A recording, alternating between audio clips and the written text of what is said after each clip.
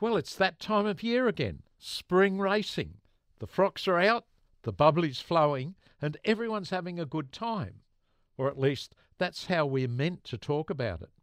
But it seems an increasing number of Aussies are getting uneasy about the whole thing. Concerns about animal welfare, not to mention the gambling. Elio Chilotto from the Coalition for Protection of Racehorses. Is it still the race that stops the nation? Well, it's certainly not what it used to be, that's for sure. Many people are calling it the race that divides the nation, as we see more and more people saying nut to the cup. They're still choosing to have a good time, but they're choosing to have it in a way that's not going to be exploitive of the horses competing. They're actually choosing it to be a day that we celebrate animals, and some people choose to raise funds for the many charities, animal charities around the country that need funding. So it's still going to be a great day for a lot of people, but certainly not in the traditional way. So, mate, what's behind these falling numbers? What's changing the mood? Well, certainly the numbers of deaths that have occurred on Melbourne Cup Day over the last 9 or 10 years has made it extremely difficult for people to accept that we're going to have fun on the back of an animal that has no say in what happens to them, but also the fact that people are becoming more and more aware about the reality of horse racing, that it's not just horses in the Melbourne Cup that die. It's, on average, a horse is killed on our racetracks every 2.5 days. In the last racing year, 139 horses were killed on the racetrack, and we know that many thousands more sustain injuries. That's terrible, Elio. Are these deaths part and parcel of racing, and can they ever be entirely eradicated? Well, they are entirely a part of racing. I mean, we've had meetings over the last 12 years with the racing industry about this very problem, and they keep on saying that they keep doing their best. And I've said to them many times, get rid of the whip, and then the horse will run on their own merits rather than being forced to run out of fear, where they will sustain serious injuries, whether it be heart attacks, nosebleeds, musculoskeletal injuries. And the fact is that most of these horses, before they even reach maturity, will in fact be retired from racing as a result of their injuries at around 5 years of age. And it's just a travesty for these horses that are so compliant and give so much, and most of them end up either on an acrid floor or killed because of an injury that they've sustained. Because these deaths must really drive people away. Is that why the industry try and shield the public from them?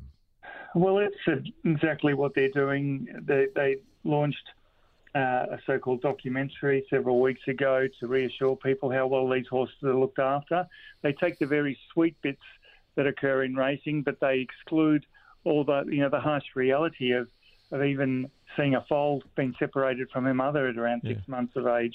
The fact that they use what's called a twitch to immobilise the mare when she's being forcibly mated with a stallion.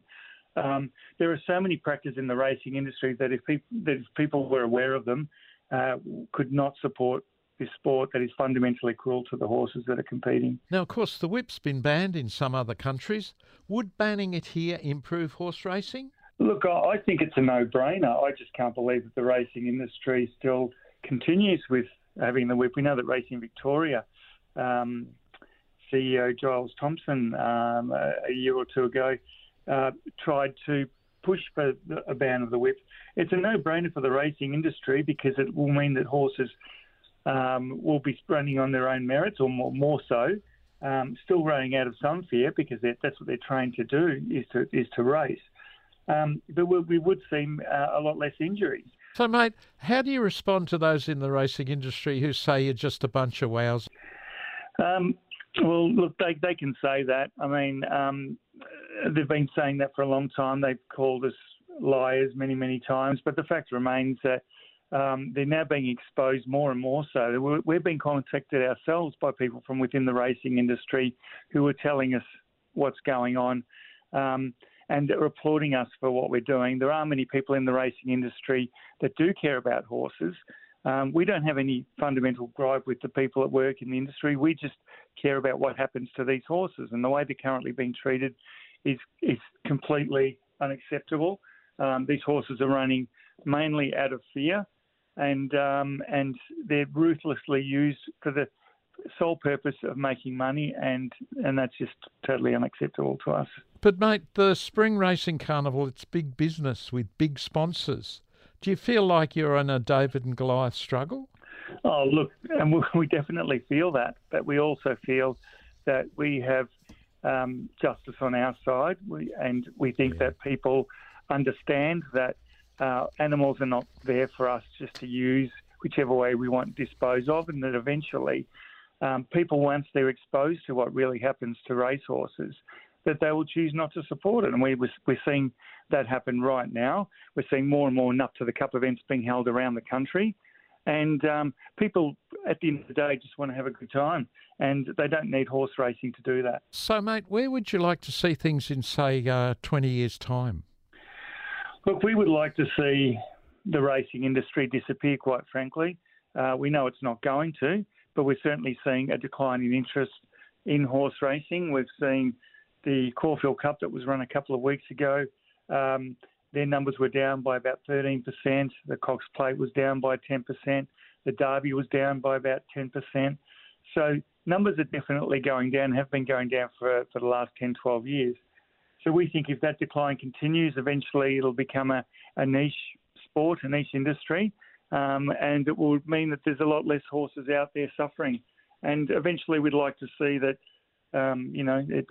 it become part of history that we would prefer forget ever happened, just like, dog fighting and bear baiting and these other so-called sports that have now disappeared from our culture. God bless you, mate. Thank you so much for talking to us, and more strength to you. God bless you. Cheers.